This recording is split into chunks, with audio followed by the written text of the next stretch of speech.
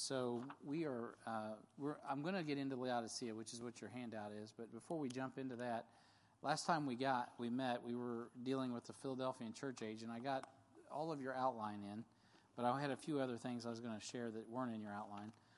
Before we do that, let's look back in our text in Revelation chapter 3 and just kind of walk back through these two churches and see how far we can get tonight. So Revelation chapter 3, verse not 7. Yeah, it is 7. 7, starting in Revelation 3:7, it says, "Unto the angel of the church in Philadelphia write, These things saith he that is holy, he that is true, he that hath the key of David, he that openeth and no man shutteth, and shutteth and no man openeth. I know thy works, behold, I have set before thee an open door, and no man can shut it, for thou hast little strength, and hast kept my word, and hast not denied my name. Behold, I will make them of the synagogue of Satan, which say they are Jews and are not, but do lie. Behold, I will make them come and worship before thy feet, and to know that I have loved thee. Because thou hast kept the word of my patience, I also will keep thee from the hour of temptation, which shall come upon the world to try them that dwell upon the earth. Behold, I come quickly.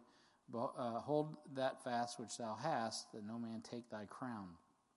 Him that overcometh will I make a pillar in the temple of my God, and he shall go no more out, and I will write upon him the name of my God and the name of the city of my God, which is New Jerusalem, which cometh down out of heaven from my God, and I will write upon him my new name. He that hath an ear, let him hear what the Spirit saith unto the churches." All right, so we ended last week. We completed our outline, the week before last, so you've slept since then. And we've completed our outline. Hey, Nick, I was just talking about you. And it was good gossip on Nick and Jason. So so we ended that outline, and we'll jump to the Laodicean church next.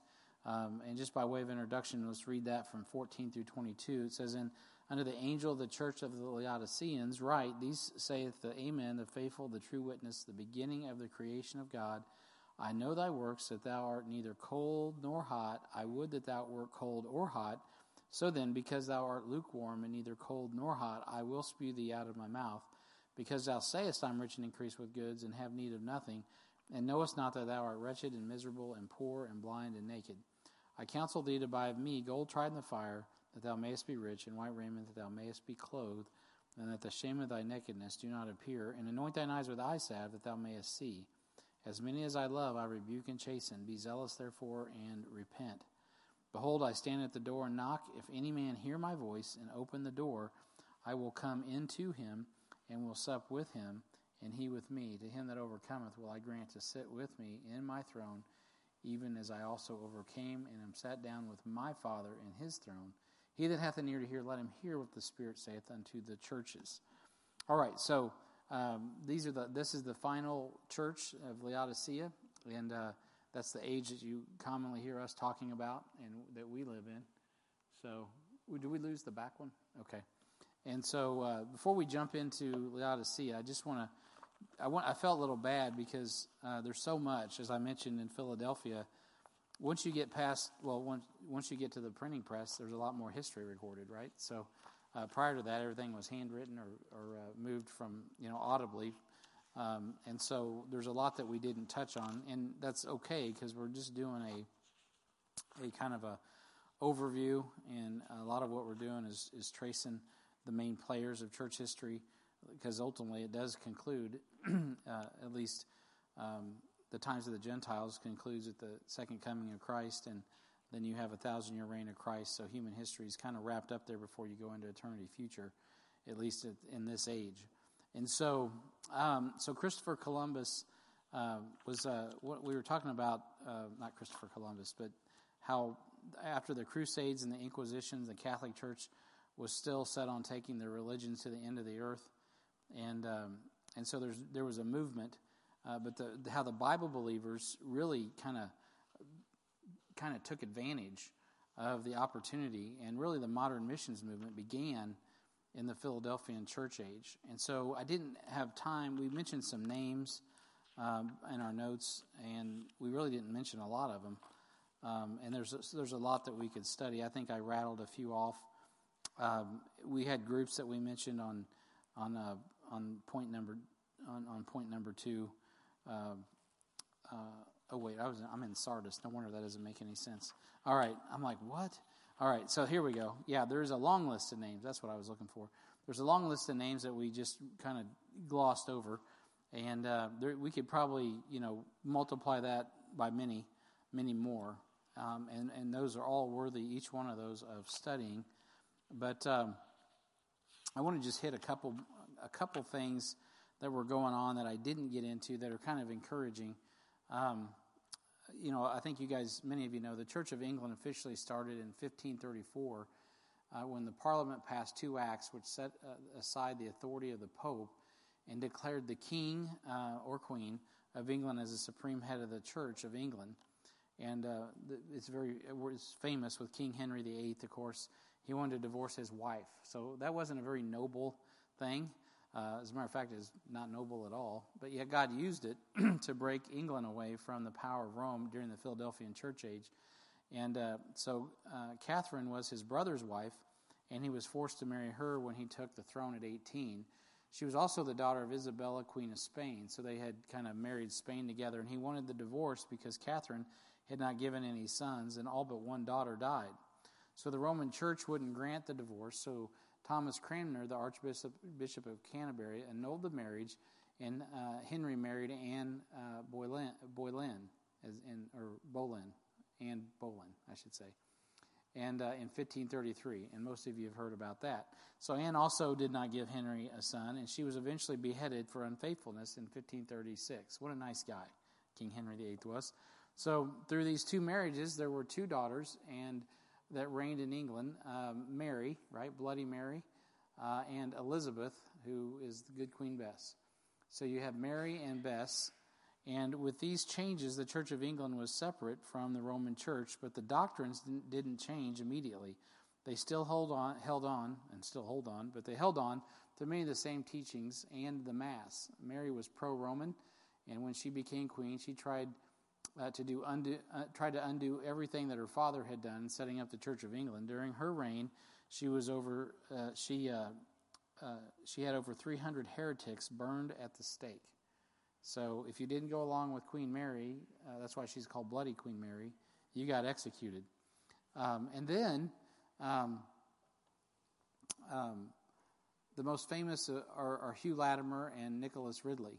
Now, I alluded to this last week, or 2 weeks ago, I should say, because personally, how many of you read Fox's Book of Martyrs? I'm just kind of curious. So probably 50% of us have. So if you've never read Fox's Book of Martyrs, it's a work. John Fox lived at this time period, so he lived in the 1500s. He had a really difficult time even getting that book completed and published, and so because they didn't want him to finish it. And they didn't want to publicize what was going on. But he did finally get it done. And so he was a contemporary of these guys that I'm getting ready to talk about, Ridley and Hugh Latimer.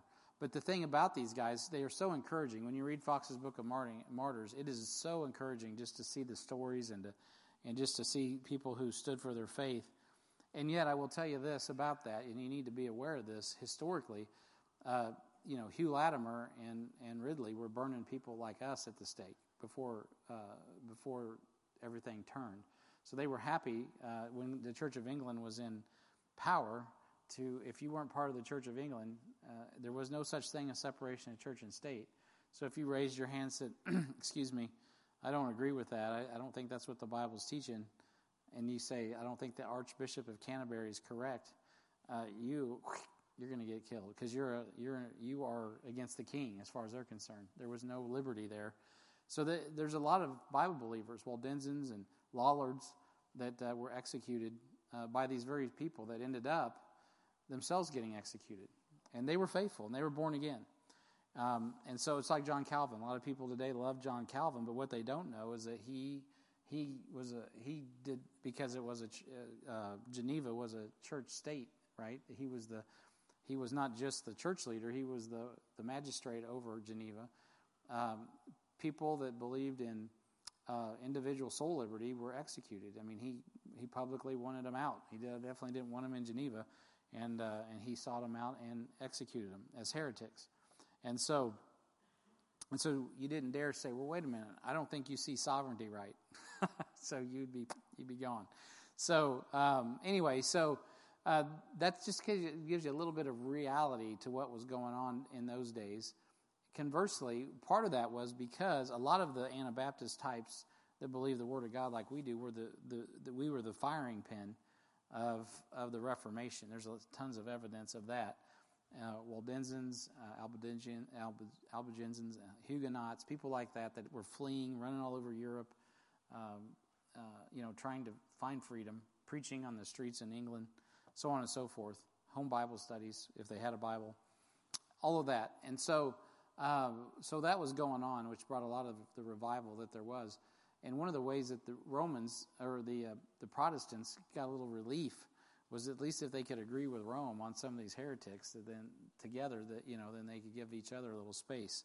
And so anyway, a little bit of, I didn't have all that written down, but I just kind of put that in context. I did not know that for years. So there's all these Reform guys that I always looked up to. I thought, man, how incredible, and I still do. I think their faith was incredible, and God has a way of saying, hey, how do you like that now that the shoe's on the other foot, And so they were humble men by the time it was over. But at the end of the day, it is, when you look at church history, it is just not clean and crisp and nice and neat. It is a bloody mess. And so these two guys, Hugh Latimer and Nicholas Ridley, Ridley was a chaplain for Henry the Eighth. Of course, we know Henry the Eighth. He wasn't doing a very good job because Henry the Eighth was certainly a lost man, and a bishop of London for Edward Latimer. He also became an influential preacher under the reign of Edward. After Mary became queen, she had them arrested on October 16th of 1555, and they were burned at the stake.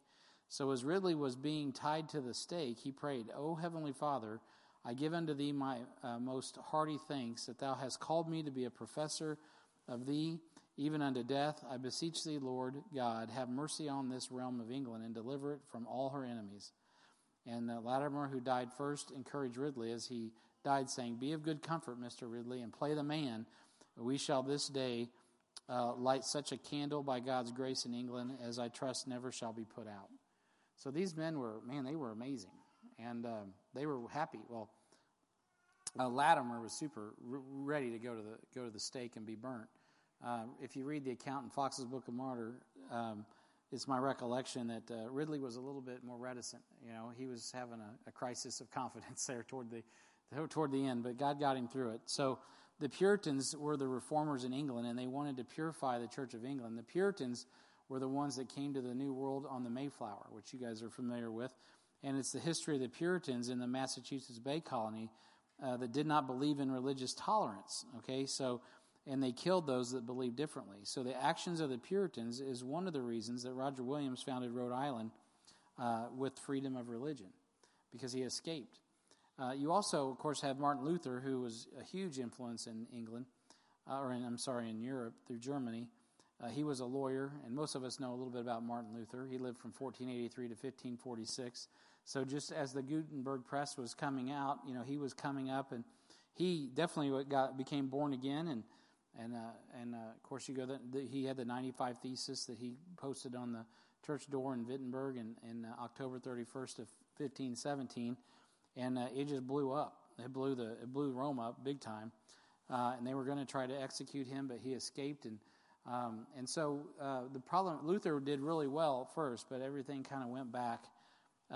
As even before he died, he kind of migrated a little bit more back to Rome and the Eucharist. And again, to give these guys a little bit of grace, they were trying not to get, you got to take in consideration the Pope had complete control of the armies of that time. I mean, I will say though, the Hussites, I should say, the Hessians, as you guys know, the German troops that ended up, in the American Civil War, we fought against Hessians, which are German mercenaries.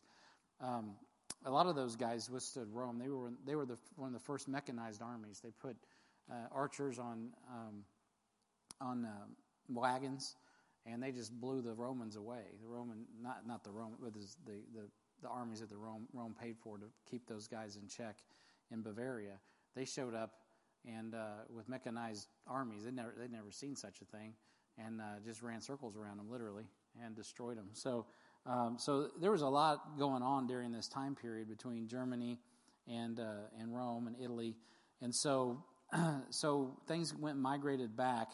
But one of the good things is that he did translate the German Bible from the Greek text that Erasmus had. So he had a better German Bible than they started with.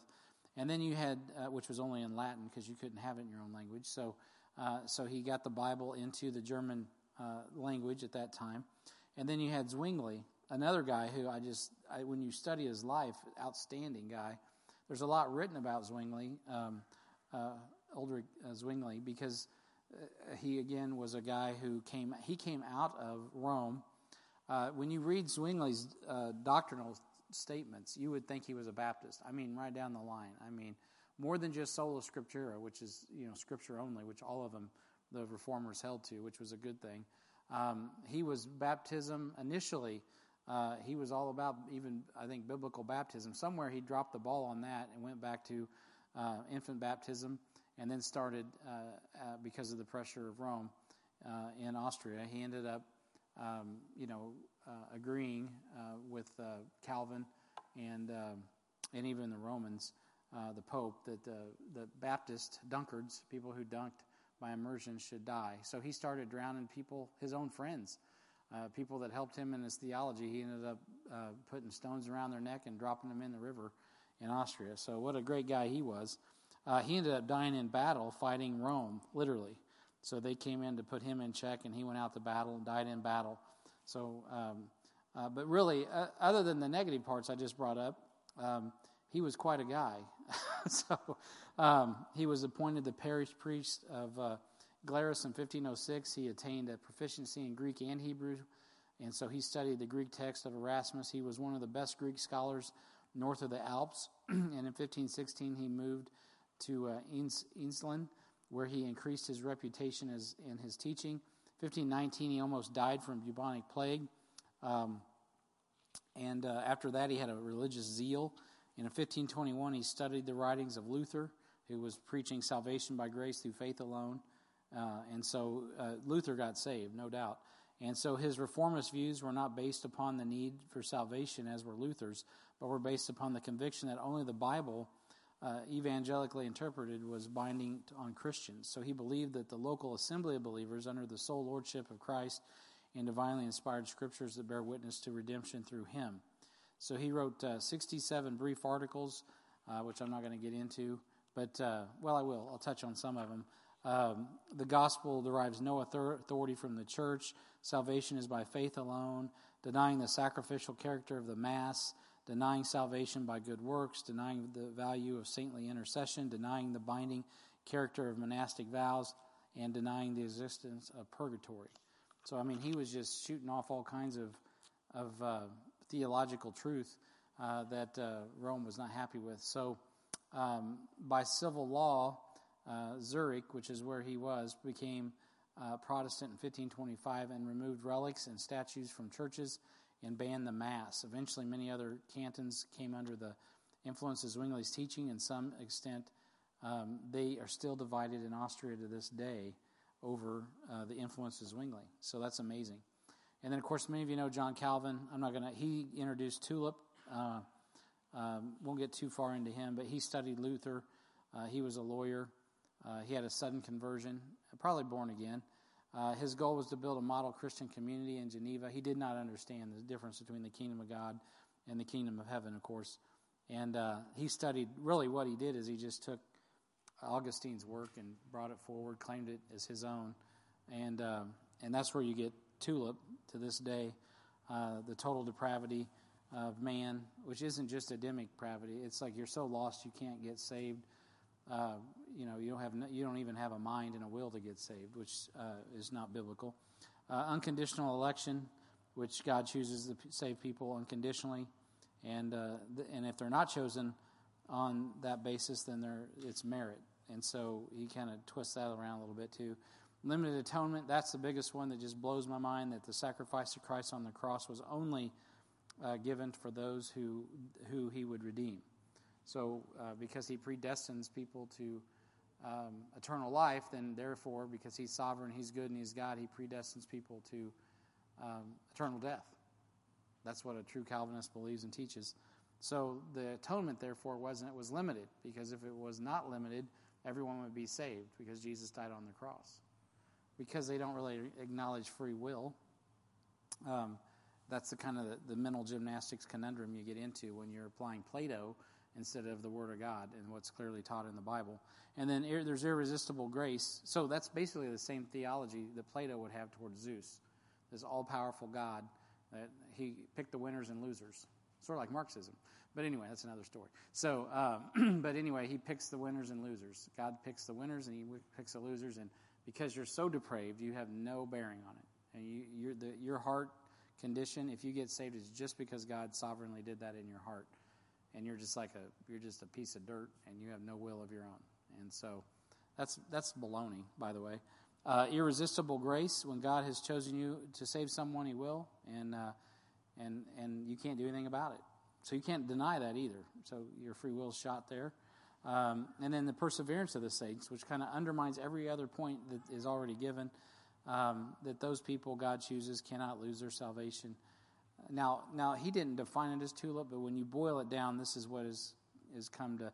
It's a synthesis of everything that Calvin taught. And those people God chooses cannot lose their salvation. They will continue to believe. If they fall away, it will be only for a time. Now, we at Heartland, Baptists in general, would be, if in a theological realm, typically would be considered Calvinist. Isn't that crazy? Because we believe in eternal security and all of those things, which that's what a Calvinist believes. If God saves you, you're not going to be lost because he saved you. And that's true. Once you're saved, you're saved. You can't be unborn. But the more you dig into Calvinism, it's really philosophy. It's not theology. It's not biblical doctrine. It's a philosophy. So you can see, and I told you that it's right on time too. In the 1500s, so he lived to 1564. It was right at the end of that, right in the 1600s, 1700s. European Enlightenment, Darwin, all those guys started coming out, and so man's philosophies and mindset starts to replace the authority of the Word of God. And so today, nobody, I wouldn't say nobody, but many people that give the Bible no opportunity at all. So there's a lot I could say about those. I'm not going to do a class on that. That's a whole night to itself. And the Anabaptists were, throughout all of that time, they were dissenters by the authority. They were considered dissenters, and they were called Anabaptists because they would not accept the baptism of children and required that those who were converted to be rebaptized. Zwingli opposed them, called the Swiss Brethren in Zurich, but was unable to win them from their position. They refused to have any part of the state-run churches, such as Luther and Zwingli's church. In 1526, the Zurich Council ordered Anabaptists drowned in a cruel parody of their belief. So if you held to that opinion of water baptism by with the ability to make a decision, not just infant baptism, then you would be drowned yourself. And in 1529, the Diet of Speyer, in 1530, at the Diet of Augsburg, Roman Catholic and Protestants alike applied the Roman law of heresy against them, so membership in any Anabaptist group was punishable by death. And by the way, a diet is a formal general assembly. So when they said, like, Luther's going to the Diet of Worms, it's just a formal general assembly of princes or states of the Holy Roman Empire. So in Austria and in Bavaria, these laws were carried out with great severity. So during all of that, in the midst of all of that, your Bible's being translated. And so we had those 7 translations. We touched on Wycliffe. And of course, I've mentioned Erasmus several times. He wanted to correct the errors in the Latin Vulgate, so he published a Greek and Latin parallel edition of the New Testament. He was the first Latin text in more than a millennia that was not the Latin Vulgate. His Greek text became the standard text used by Luther to translate the German Bible and used by the translator of the English Bibles. It's referred to as the Textus Receptus. Now, Erasmus was a Roman Catholic, but still, the Greek text was the pure word and becomes the text. The TR is what the King James Bible was translated from. Of course, in 1536, actually, Tyndale was burned at the stake for translating the Bible in English. Wycliffe in 1384 translated from the Latin Vulgate. So there was a Bible in Old English in 1384 translated by John Wycliffe.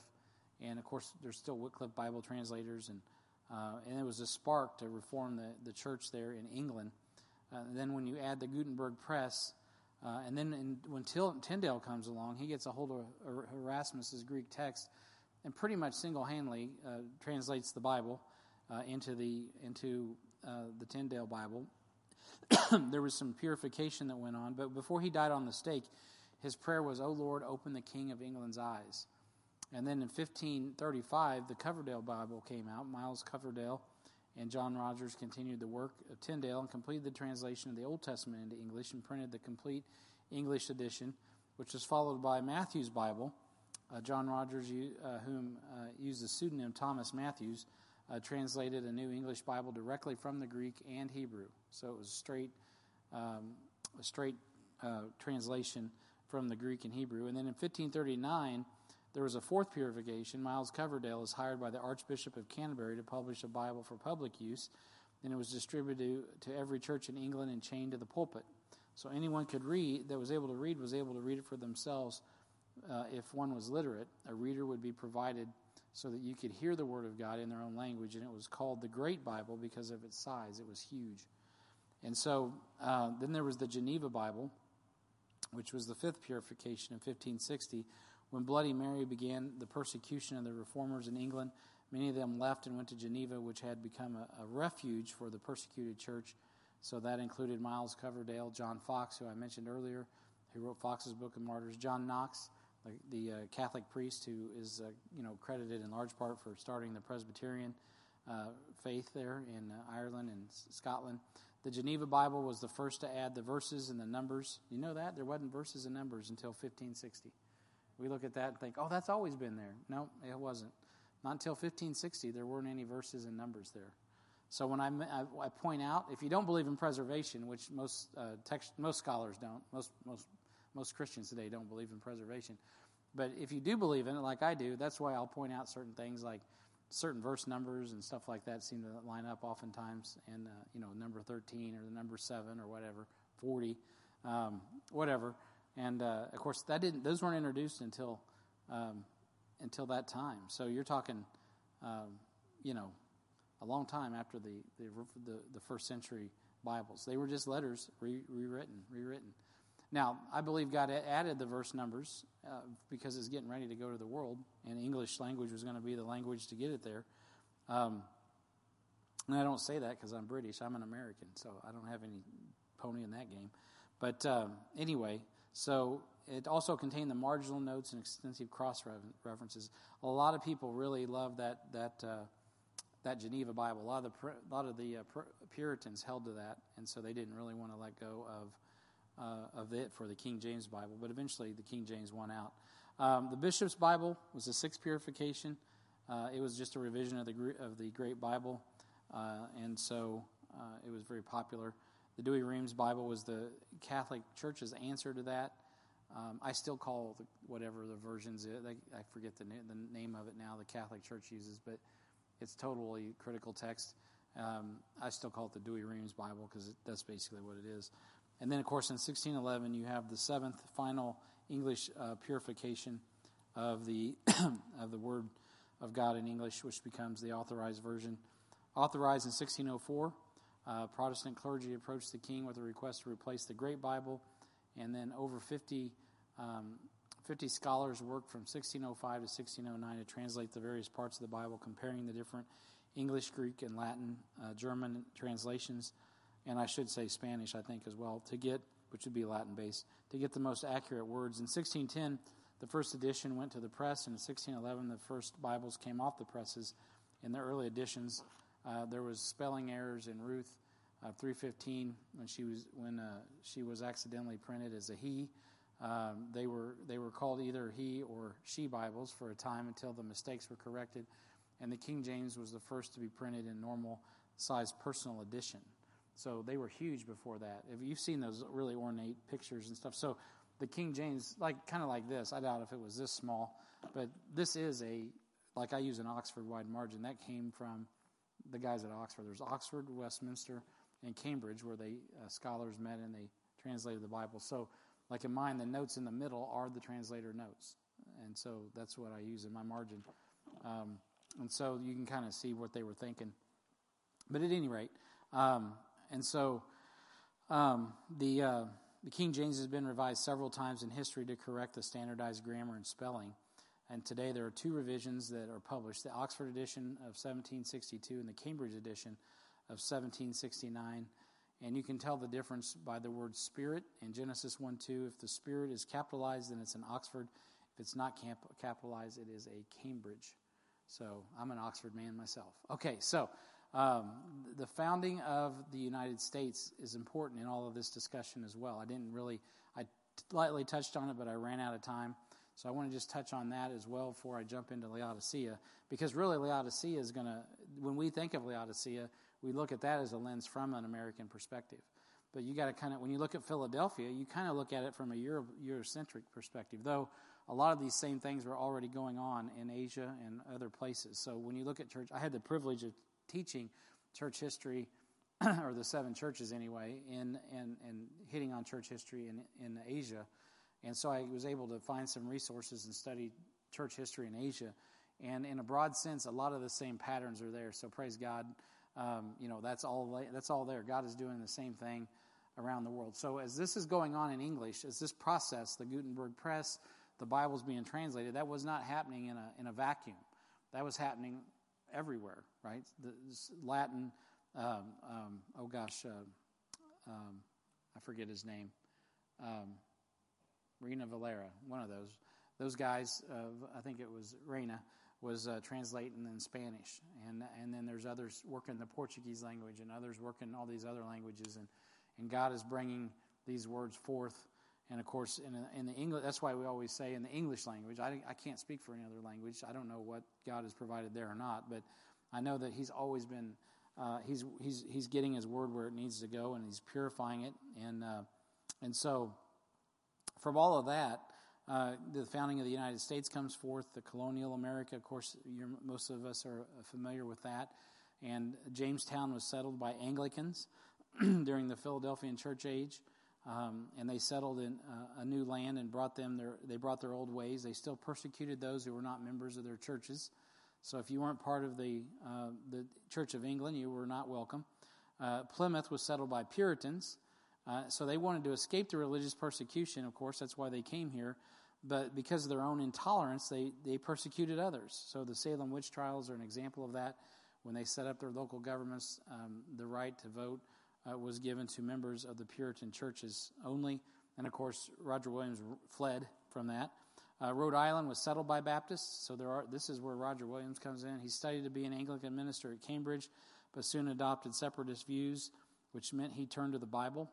And he went to Boston and then Plymouth, where he preached for several years. In 1635, he was called to preach at Salem, and within 6 weeks he was ordered out of the territory because he upheld the Indians' ownership of the land and separation of church and state, and the government should have no authority over a person's religion.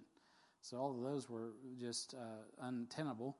And in 1636, he bought land from the Indians because he was himself being persecuted, and founded Providence. And he founded the First Baptist Church in America in 1639, which is still operational this day. And all the 12 members were rebaptized. So in Pennsylvania, which is where my beloved wife's from, that was settled by the Quakers. And, of course, the Quakers first settled in Boston in 1656, but they weren't welcome there by the Puritans because of their ideas of separation of church and state. So Pennsylvania was started by William Penn in 1681 when he was given the land to pay off a debt to Penn's father. Penn made the colony an asylum where the oppressed of any faith might find refuge. So many of the Quakers settled there, as well as Mennonites, Amish, Moravians, Lutherans, Presbyterians. And so Pennsylvania kind of became a place where you could go to and get some religious freedom and some tolerance. A lot of people to this day don't really realize during the colonial period, there was a lot of religious persecution happening, especially among Baptists. And so during the first century of colonial America, the religious foundation began to crumble, and that's why they needed a revival. So George Whitefield, who I mentioned as well, he was born in England, and I'm not going to get into all the details. I touched on him a while back, but he had a major conversion, and though he kind of remained Protestant, he was a force. And for time's sake, I'm just going to just say this: he made trips to America that were so impactful that it really had a lot to do with the Great Awakening and eventually the American Revolution. So I'll just leave it at that for time's sake. His buddies George and Charles Wesley were against him. He used to work. They were all three friends at Oxford, where they had a club called the Holiness Club, and they were very ascetic in the way they operated. They were all about fasting and praying and trying to earn God's favor. And the Wesley boys were sons of an Anglican priest. And finally, George was the first out. George Whitefield was the first guy out and said, "I can't do this. I'm not getting anywhere with God." So he got saved. He eventually got saved by grace through faith, and that got on fire. And he came, and the Methodists had already been to America, and they said, "America is so rotten." They went to Georgia, got ran out. They're like, "This place is so wicked and rotten. There's no hope for it. These people they're just horrible." Well, because they're coming with a gospel of good works, and it just fell flat. Well, George Whitefield comes with the gospel of grace, and man, and don't get me wrong, you go read George Whitefield, he was definitely preaching hard. Preaching against sin. But compared to it wasn't about reformation, it was about transformation through Jesus Christ. And man, guess what? Whitefield, he just blew the place up. And so guys like Jonathan Edwards and guys like that were also preaching. So God had a revival. Not to mention there were places like Pennsylvania where freedom was starting to bring freedom in Christ. And so all of that was just percolating to bring what would eventually become an American Revolution. Whether the Illuminati started it or not or whatever, God used it. So from that became the missions movement, which is where I'm going. So this revival started a missions movement. A lot of people don't think, when we think of the colonies and we think of America, we think of America as America, like we are Jerusalem. But when you look at it from a church history perspective, they saw us as the savages. Everything over here, this was the mission field. They were coming a lot of times. David Brainerd went out to reach American Indians. This place was I read a biography about John Edwards, and so this was just a few years ago.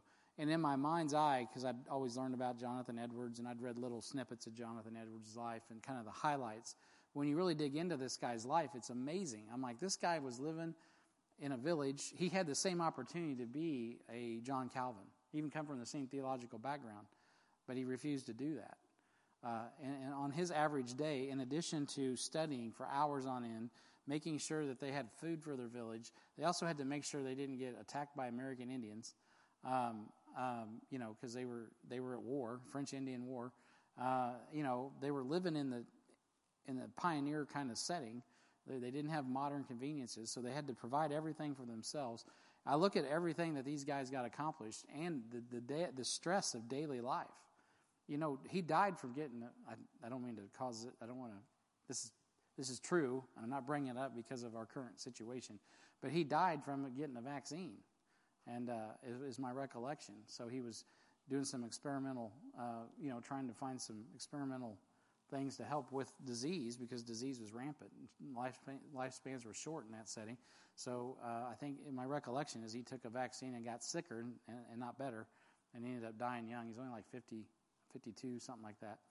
And so you can learn a lot about him. There's a whole wing at Yale, but he was a contemporary of this guy George Whitefield. But he would be like what we would consider like a church planting missionary to the New World at that time. And it only took a few generations. The economy was rolling, as you know. The resources were rich. The money was going, but the hearts were cold. And so this first Great Awakening came from the preaching of guys like George Whitefield, Jonathan Edwards preaching sinners in the hands of an angry God, a guy who wakes up and says, you know what, the people in my church are just here because their parents were here. These people are not saved, they're not regenerate, they're trusting their baptisms, they're trusting their membership in the church. They don't know Jesus. So he starts preaching the gospel the best he knew how. And, man, he got some results. And eventually John and Charles Wesley get saved. And, of course, that starts the Methodist movement. And that all prompted with all of that, which starts with your English Bible, starts the modern missions movement. And I don't have time to get into all of it, and I've touched on some of those already. But like William Carey came along, the golden age of missions, and he ended up going to, he was a Baptist in Great Britain, and he had the audacity to say, look, the Bible says, go ye therefore and teach all nations. And that doesn't just mean the 12 apostles, that means us. We should be getting the gospel where it needs to go on time, as I say all the time. And so he got a lot of resistance. And his writing, he was a shoe cobbler, but he was pretty eloquent. So his message to the Baptists is recorded in the mission board, and he exhorted them to be faithful. And of course, he ended up doing that himself. If nobody else was going to go, he went. So he was influenced by an American missionary named David Brainerd, who really didn't get a lot of traction here. He died in the wilderness trying to reach American Indians at a very young age. But he read his journal and The Last Voyage of Captain Cook. And those books just helped him understand the human need. He also mastered Latin and Greek and Hebrew and Italian by the age of 21 and was working on French and Dutch. He was a cobbler by trade. Can you imagine that? He's just a shoe dude. He's over here working on your boots by day, but he can read Latin, Greek, Hebrew. I mean, he's brilliant. And so it's amazing. So this is what he said. He heard a call from God. He said, if it be the duty of all men to believe the gospel, then it is the duty of those who are entrusted with the gospel to endeavor to make it known to all nations. He really got saved. It took. And so at that time, there was no missionary societies getting to the field. So that was a problem. And he spoke with ministers in meetings whether the command given to the apostles to teach to all nations was obligatory on all succeeding ministers to the end of the world, seeing that the accompanying promise was equal to that extent, right? Lo, I will be with you always, even to the end of the world. So he would challenge them and say, well, if that was with the apostles, why doesn't that apply to us? Because it says until the end of the world. So shouldn't we be carrying that out as well? And of course, he got some pushback on that. And so when he said that, he was rebuked by a gentleman named Dr. Ryland, who replied, young man, sit down. When God is pleases to convert the heathen, he will do it without your aid or mine. And so, because they believed in that sovereignty of God. If God wants to save them, he'll save them, right? Irresistible grace and total depravity, right? All that see, and so he was like saying, wait a minute. That's not what the Bible says. What does the Bible say? And so he continued on and wrote a book called Inquiry into Obligations of Christians to Use Means for Conversion of the Heathen. One of those short titles that you see on the front of a book, right? So it's like 3 sentences long. So he answered the arguments, surveyed the history of missions, did a survey of the entire world, and dealt with practical applications on how to reach the world for Christ. And then he preached his message, expect great things from God, attempt great things for God, which you've probably heard many times. The result was the formation of the Baptist Missionary Society in 1792. That wasn't that long ago, really, when you think about it. And just a little over 200 years ago. And even though he could not contribute, he became the first missionary sent to India in 1793. He had no converts for 7 years, but kept plodding on.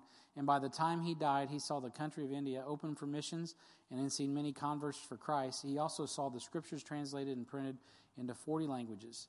On his deathbed, he said, Dr. Duff, you have been speaking about Dr. Carey. When I'm gone, say nothing of Dr. Carey. Speak about Dr. Carey's God.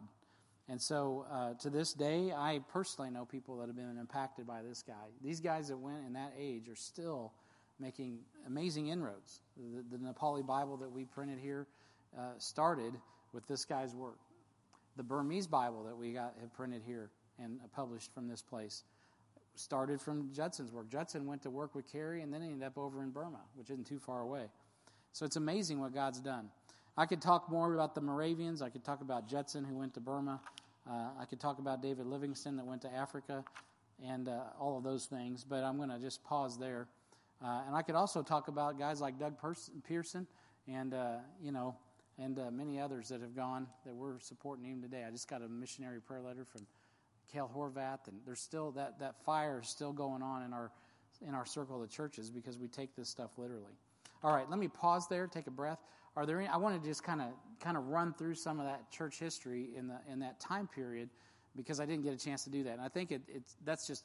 And by the way, that is like skipping a rock across a couple hundred years there. But those stories you may find boring. I don't know, but I'm inspired by those guys. So if you're not, it's probably because I didn't deliver it properly. But man, I tell you what, those dudes they fire me up when I read about them. And Hudson Taylor, I didn't even touch on Hudson Taylor in China. And there's others that are unnamed, unknown. Amazing works that went on during those times. So we're still working and we're still building, as Brother Mike Van Horn said, right? We're entering into other men's labors. A lot of what we do today is just entering into other men's labors. A lot of things have been plowed by this Philadelphian church age. So if we were good stewards, we would just go in and keep working the soil. All right, so let me see. I got to get back to my notes.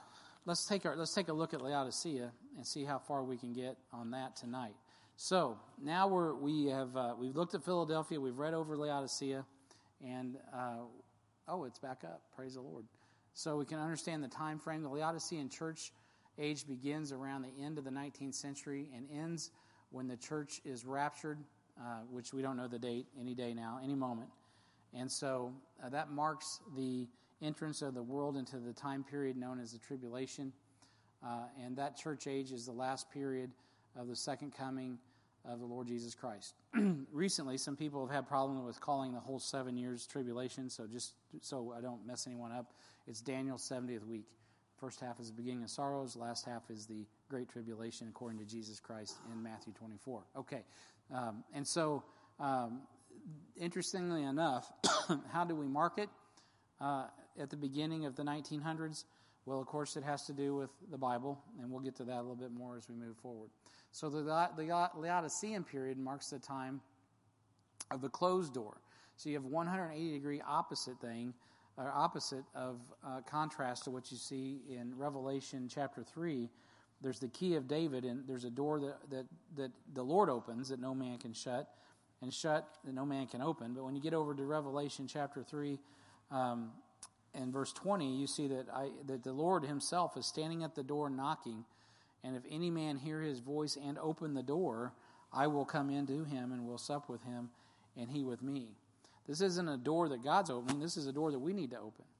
We've shut the door to the Lord. We're not opening up this book, and we're not getting with God. We're not fellowshipping with God like we need to in the Laodicean church. We're replacing it with music, replacing it with, oh my goodness. I just was listening to a message on the radio. I just literally was like, this is disgusting. It was a false gospel, works-based gospel. It sounded so good, though. It was just so motivational. It was all about your effort, being the best you that you can be, and all this other baloney. And it had nothing to do with redemption through the blood of Christ, dealing with sin, none of that. And it was just horrible, actually. But it sounded good. It tickled my ear for a minute until I started listening to it. And I'm like, wait a minute. This is totally humanistic. This has nothing to do with Jesus Christ. That's the kind of preaching you get in Laodicea. It's horrible.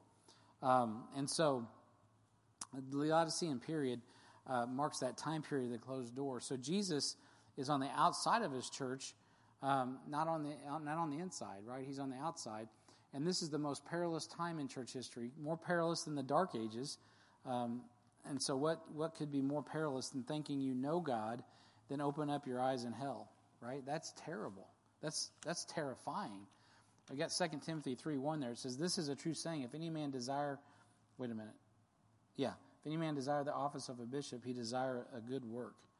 I don't think that's the verse that we're supposed to have there. So I got a bad reference. Oh, that's 1 Timothy 3:1. That's why. 2 Timothy 3:1.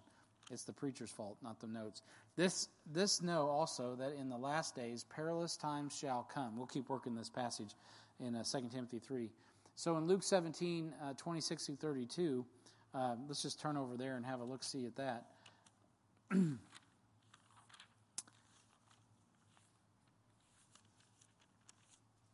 turned right to that. Hallelujah. In verse 26 it says, and it was in the days of Noah as it was in the days of Noah, so shall it be in the days of the Son of Man. They did eat and they drank, they married wives, and then were given in marriage until the day that Noah entered into the ark, and the flood came and destroyed them all. So what was happening? Well, they were living it up. Everything was just going on forward, and they totally missed the fact that God's judgment was about to fall. They didn't believe that. Likewise also, as it was in the days of Lot, they did eat, they drank, they bought, they sold, they planted, they builded. But the same day the Lord went out of Sodom, it rained fire and brimstone from heaven and destroyed them all. Even thus shall it be in the day when the Son of Man is revealed. So that's pretty powerful preaching right there. Pretty convicting. It goes on to say, in that day he which shall be in the housetop, verse 31, and his stuff in the house, let him not come down to take it away, and he that is in the field, let him likewise not return back. Remember Lot's wife, right? That's the admonition. And now that's dealing with the second coming, not the catching away of the church, the rapture of the church. But when we are pulled out, like the Lord mentions there in Sodom, when the angel left, man, then that same day that it says that Lot went out of Sodom, when the justified man, Lot, right, left, fire came down. And when we leave, it's coming. The judgment's coming. This world's going to get what it wants, and it's not going to be Jesus for about 7 years. So the second coming will be as in the days of Noah. And you can go back and read Genesis 5:6. But Enoch is taken out before judgment. The people were going about their business, right? You have this guy building a boat. It's never rained. What's a boat for? I mean, it's like, what is that? What are you doing? Well, the God of Adam told me that it's going to rain. There's going to be a flood, and the whole world's going to be covered in water. And they're like, they've been saying that for centuries. Remember that guy, Enoch? He said he was going to come back with his armies. He ain't come back yet. That's just a bunch of old Bible stories. That's the kind of stuff I used to hear when I was growing up. Oh, they've been saying that for years. Jesus is coming back. I'd heard about the second coming of Christ, but until I read it from the Bible itself, it didn't penetrate me. Because when I literally opened up the Bible and read chapter 5, chapter 6, I was like, uh-oh, I'm on the wrong team. I can see that very clearly. I need to get saved. And so, even though I didn't know how, God brought someone to show me. But praise God for that. So people were going about their business, and then the flood came. The ark represents how Israel will be preserved through the pending judgment on the earth. And that's absolutely what's going to happen. God, in the midst of all that, God's going to redeem Israel. And even though they have slayed their Messiah, God will help them understand that they missed him, according to Zechariah, and then they will repent, and God will restore and keep the promises that he's always promised them. So today, a big theology point in Laodicea, which makes zero sense because all the prophecy that's occurred throughout the Laodicean church age, is that Israel has been replaced by the church. It's called replacement theology. That's also a Reformed position by most people with Reformed theology. So the second coming will be as the days of Lot is also mentioned, which is Genesis 18 through 19. Now that's a time of militant gay rights. So, it's not just some dudes like when I was a kid, homosexual perversion, sexual perversion in the form of homosexuality was kind of like, The Odd Couple, the guy's light in his loafers, effeminate, limp-wristed, all that other stuff that we used to, kind of categorize homosexual behavior as. But since I've gotten saved, even in the last 30 years or so, you can see that that's becoming, it's not about homosexual behavior, it's about sexual perversion, which is against God. It's just humans left to themselves, and it's getting more militant, right? They're becoming evangelistic and not with any grace. They're like Calvin, right? You believe what I say, or you're gone. And so, very militant gay rights, which you saw happen in Judges, right? So at night in Judges, they take the man's wife and abuse her. The sexual perverts, I forget the chapter now, but they take her out and abuse her. They're also concerned about sodomites themselves, like, oh no, come in the house because the sodomites are out at night.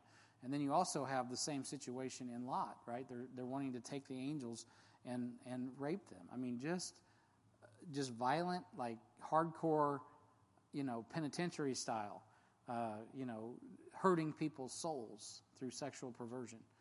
That's the kind of stuff that is on tap for the time before Jesus Christ comes to this earth and puts a stop to it.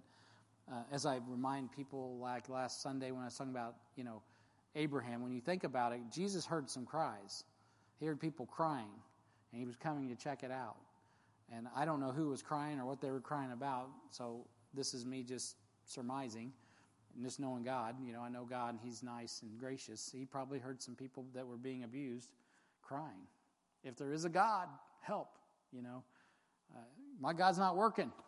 Is there a God that can help me? Whatever he was hearing, something was moving him to bring some justice and judgment. And, of course, that's what happened. And Lot got out. So pending judgment was and is coming. And few really believe the word of God. They don't believe the warning. So, I could preach prophecy. I could preach whatever. But people just don't care anymore. Have you noticed that? They just don't really care. I mean, gosh, you can go to the movies and watch. You can watch The Winter Soldier, and people get to go away, or whatever that movie is. People get raptured in that. Just Marvel. Let's just go watch some Marvel. That's more entertaining. It's got more bells and whistles. The Bible's not a big deal. That's Laodicea. Instead of trying to compare, and a lot of times, and it's a tool. I mean, definitely, there's a lot of typology in the movies and stuff like that, and you can use it to teach people. That was really popular back in 2000 when we first started the church. I was, kind of into some of that, using movie clips and stuff. Nothing wrong with that stuff. But at the end of the day, that's not going to save anybody. The only thing that's going to save somebody is having a very good understanding of the Word of God. And you don't get that by just a casual read or just listening to the preacher talk. There has to be a movement beyond reading to studying. That's why Heartland is about making disciples. That is not unusual in our fellowship of churches. We're all about teaching people the Word of God and teaching people how to teach themselves through Bible study principles and discipline, which is teaching in itself. The word discipline implies teaching, and not beating people, but teaching people. And so we ought to be disciplined, and that's like if you become an engineer or an architect, that's your discipline. That's what your study is, right? You're disciplined in that. You've learned it. And so we have to go beyond just casually approaching the Bible. We have to actually take time to read it, to think about it, to study it, to meditate upon it, to give ourselves wholly to it. That's lacking increasingly in the Laodicean church age. And so where that's happening, you're going to see revival because God blesses that. It's just going to happen. So point C there, the beginning of the Laodicean period coincides with the introduction of the modern Bible versions translated from corrupt texts to trace back to Alexandria, Egypt. Oh, sorry. Wait, where am I at? Did I leave off all that? Sorry, guys. You guys got all that in your notes, right? Yeah, so you got it. Okay, so here we are. Let's see what else we have. Okay, so there's new versions that come out at a rate of approximately 12 per year. A few years ago, I did a sermon series on this, and I just watched some real smart Alex on the YouTube the other day. Take guys like me and throw me under the bus, which is fine. It's a fair fight. But at the end of the day, it's about the issue of preservation. Can and does God preserve His Word? Yes or no? That's the issue. That's it. And I believe He does. I believe He says He does in Psalms chapter 12 and in other places. I mean, Paul believed it. He told Timothy he had the Word of God, not a copy of a copy of a copy of a copy. And so he had the words of God. God gave him His Word. So I believe God preserves His words. And so there's many today that don't. And if you do believe that He does actually preserve His Word in your language, then you are a little bit crazy. So it's what they would tell you, but I believe it anyway. So initially, we touched on this last week, the ESV, the ASV came out around 1900. Almost all new versions are compared to the King James as being easier to understand. However, most of them aren't. If everyone could understand it, then it wouldn't be God's book. And what do I mean by that? I'm glad you asked. So look at 1 Corinthians 1 Corinthians chapter 2. It deals with the mind of the Spirit. 1 Corinthians chapter 2, down here in verse 12, he says, "Now we have received not the spirit of the world, but the Spirit which is of God, that we might know the things that are freely given to us of God. which things also we speak, not in words which man's wisdom teacheth, but which the Holy Ghost teacheth, comparing spiritual things with spiritual. So that's how you learn the Bible. You compare it with itself. But the natural man receiveth not the things of the Spirit of God, for they are foolishness unto him, neither can they know them, because they are spiritually discerned. All right, so we compare Scripture with Scripture to know what the Scripture actually says, because it's God's book, and it's congruent from Genesis to Revelation. And when it's not, God's teaching us something, because we believe God preserves His Word. And some say, well, that's circular reasoning. However, I tell you, it's hard to find a lot of the doctrine that we hold fast to outside of this Bible, because once you start monkeying with the words mean things, and you start to lose things, and you start to realize that, wow, Acts chapter 8, that verse is missing. 1 John chapter 5, that says that Jesus isn't, the Godhead isn't one. And so there's things missing, things twisted, things out of sorts. That's because not everybody that's involved in that process is really sincere about translating the word. They want to manipulate it. And so if it was just a matter of sincerely translating it, then I suppose that you could abide that. Unfortunately, most of the time, that's not the situation. If you produce 12 new books a year, what are you going to do with them? You're going to publish them. When you publish them, what are you going to do? You're going to make money off of them. So it behooves you to continuously monkey around with things so that you can continue to make the money. And that's ultimately what ends up happening. So the church age is marred by materialism. In addition to that, it's marred by materialism and intellectualism. And intellectualism just follows on the heels of really the 1800s, the end of that Philadelphian church age. That was really going on long before the 1900s. And so that's what started the fundamental movement, was a response to rationalism. Not being rational, but rationalism, which relies on human intellect over the Word of God and humanism. And getting back to what we just saw, the natural man driving what was true instead of the Bible. And so the church age is marred by that, materialism and intellectualism. The line between right and wrong is blurred, and what's wrong is right and what's right is wrong. Even with all this wealth, most of the world's population still lives in poverty. So obviously then what we should do is redistribute wealth, right? No, of course not. We know what happens. Why can't you? Let me ask you, why can't you redistribute wealth? Why can't we just all get along and that's right. Men are corrupt. There's a reason some are rich and some are poor. Now, I'm not saying that everybody that's rich is virtuous by any stretch, and certainly not those that are poor are not because they are corrupt. Oftentimes they're victims. But the real issue is that you can't trust in humans. That's why it's going to take Jesus coming back to establish a benevolent dictatorship on the planet to get things to be equitable. And so that's why the best thing for man is the Word of God and people being changed from the inside out and charity. The world can't get their head around that. And certainly we should be concerned about poverty. We should be concerned about disparities in society and all those things. I spent a decade of my life in a mission preaching to homeless people. But you know, a lot of the problems with homeless is moral injuries and broken families. It's not because there's not resources in America. This is the richest nation in the world. Why are there still homeless people? Well, because they are hurt. They are messed up, a lot of them.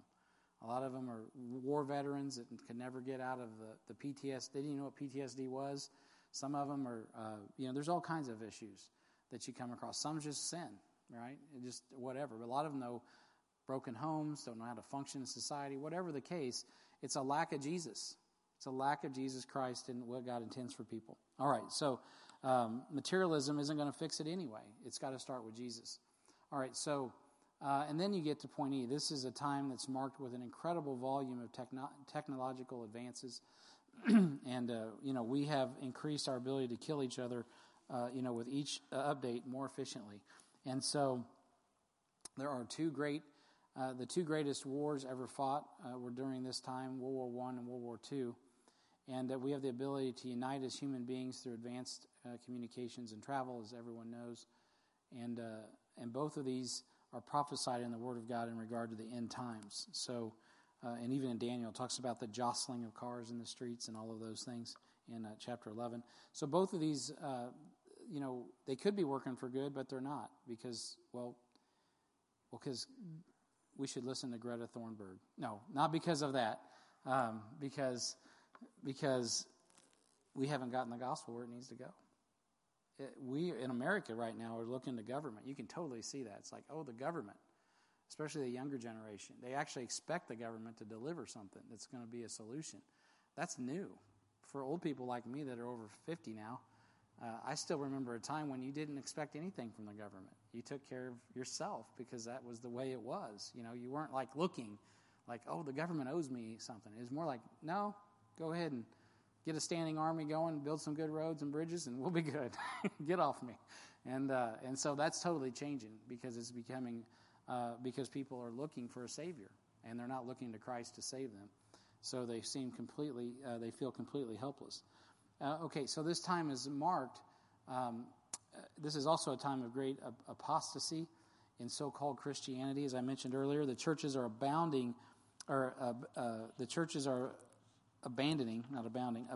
sound doctrine in an effort to be appealing to the masses.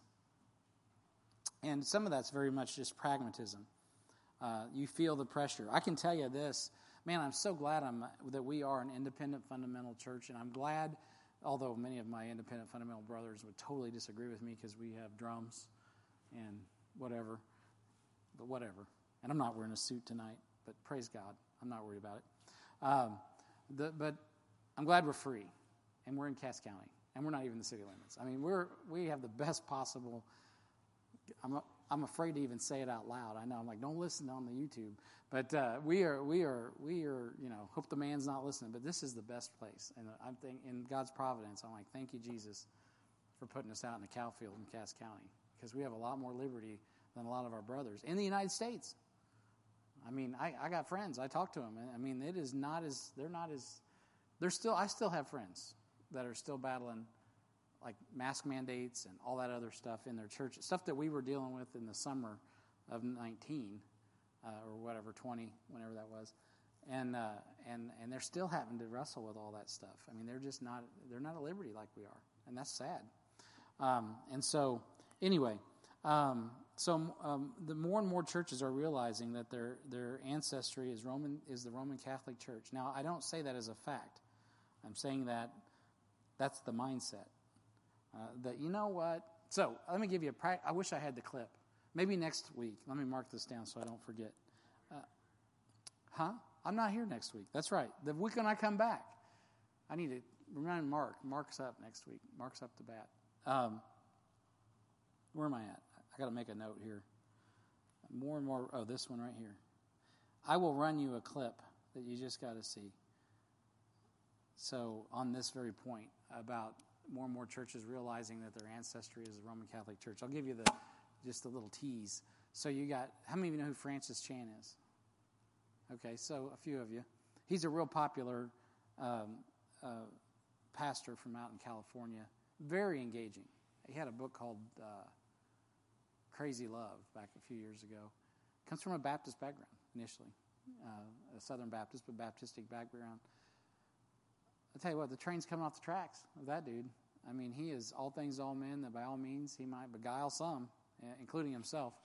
And so he's got this way of talking to people that just draws them in, and he just he's a very engaging fella. But, so, a few years ago, I think I probably had that book in this church. There's probably one in the library. Crazy Love or whatever it was. I don't know. Man, that guy today, I'll show you a clip next week so you might think, Brian, you're crazy. I'm telling you, I'm not the crazy one.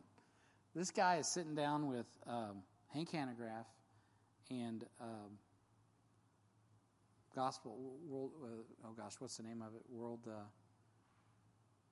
who also went off the rails big time. He never really was on the rails, but everyone thought he was. K.P. Yohanan. And they're all sitting around the table. Hank Hanegraaff, who's the Bible Answer Man, Francis Chan, and K.P. Yohanan, Mr. World Missions in Asia, Gospel for Asia. He wrote that book and transformed modern missions again, right? Not really. And so those three dudes are sitting around a table. And this just happened last year. And they're seriously talking about how we should embrace the Eucharist. Oh, yeah. I'll run the clip for you. It sounds unbelievable. Huh? The Eucharist. Yeah. And we should embrace the Eucharist. Yeah. And so when I leave it at that point, right, going back to Rome. It's totally ecumenical. Now, Hank Hanegraaff, he believes in, he's a true reformer, meaning that he comes out of the Roman Catholic Church. And that's why when you listen to his show for the last 30 years, I've been listening to it. I don't listen to it anymore, but I used to years ago. It troubled me long before he came out of the closet that he would always say, according to historical Christian orthodoxy, which means according to church history. So he would say that, and I would be like, I like church history. But then I would think, wait a minute. If I just base what I believe on what church history says, I'd be taking the Eucharist, right? If I'm reading Philip Schaff's book. So before he came out of the closet as a all-millennialist or post-millennialist, whichever, I think he's all-millennial, I was already kind of like going, Hank, why don't you just say this is what the Bible says? According to what the Bible says. He's supposed to be the Bible answer man, but he's really the historical Christian orthodoxy answer man. That's how he addresses every answer. And listen to him sometime. Historical Christian orthodoxy. And that's impressive. I'm like, man, I need to get out some money for this. This is expensive. I mean, that's a big word, historical Christian orthodoxy. I can't even pronounce all that. And so, of course, Orthodox teaching would be the standard teaching of church history is what he's saying. But at the end of the day, all these guys end up in 2020 or whenever that was recorded, sitting around a table saying, you know what, we should all just go back to the Eucharist. We should really consider that. And the mystical meaning of the Lord's Supper. And I'm like, holy moly, that's unholy moly. Yes, ma'am. What's that? The Eucharist?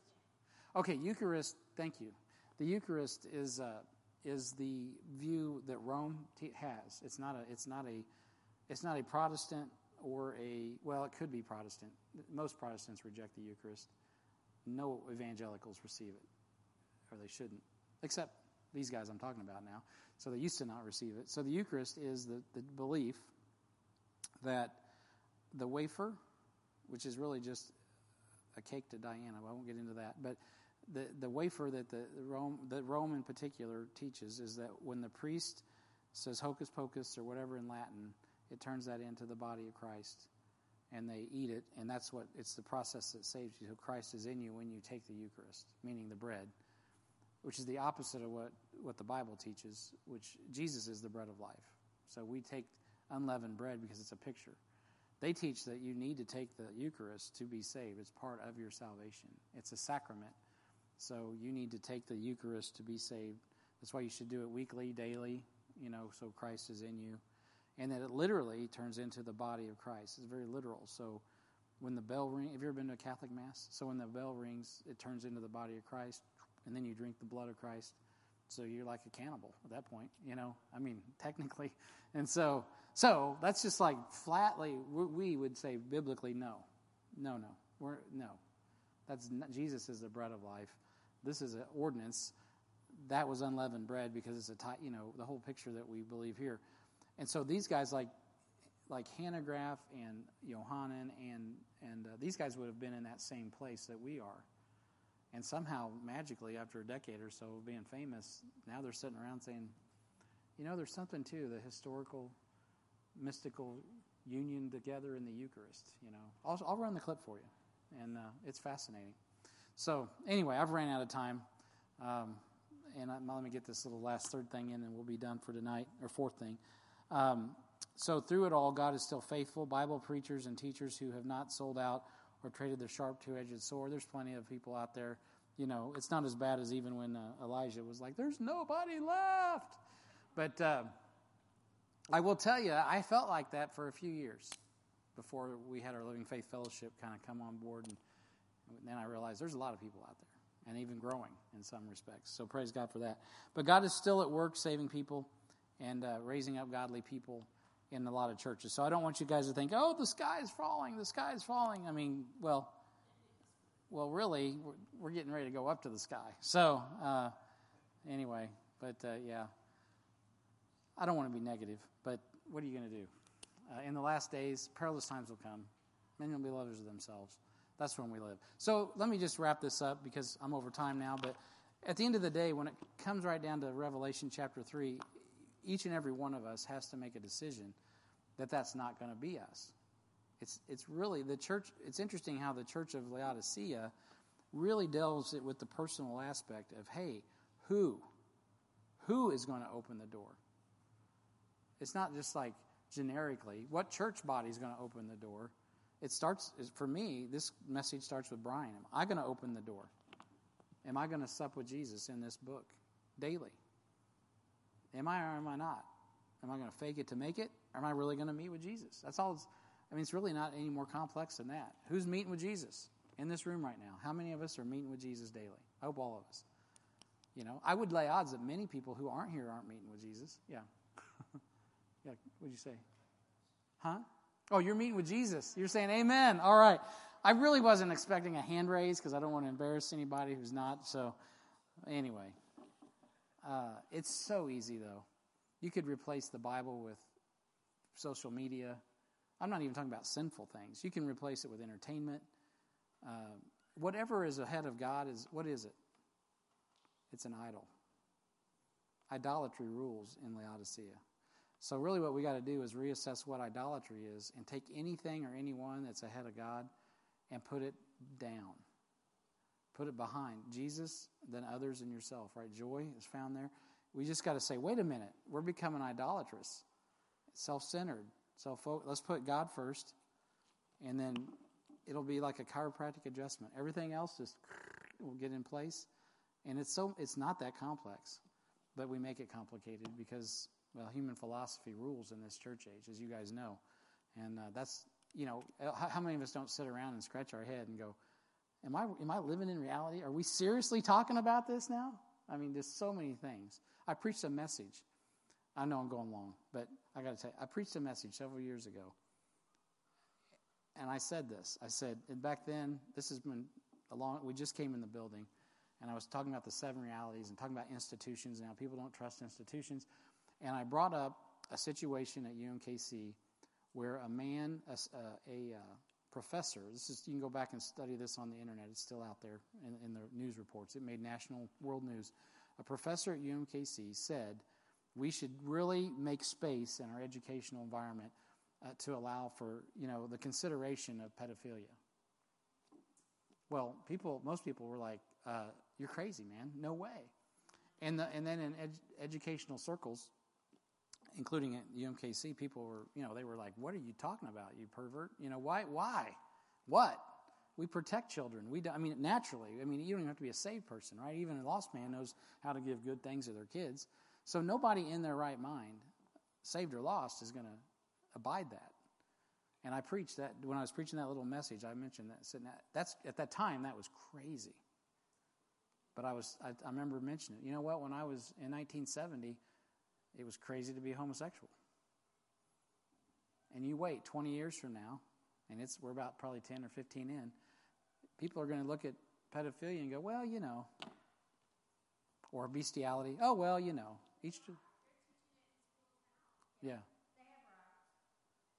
Pedophiles, yeah. It's just because it's crazy. It seems crazy, but that's what happens when you lose your standard. And now you're going to be called crazy.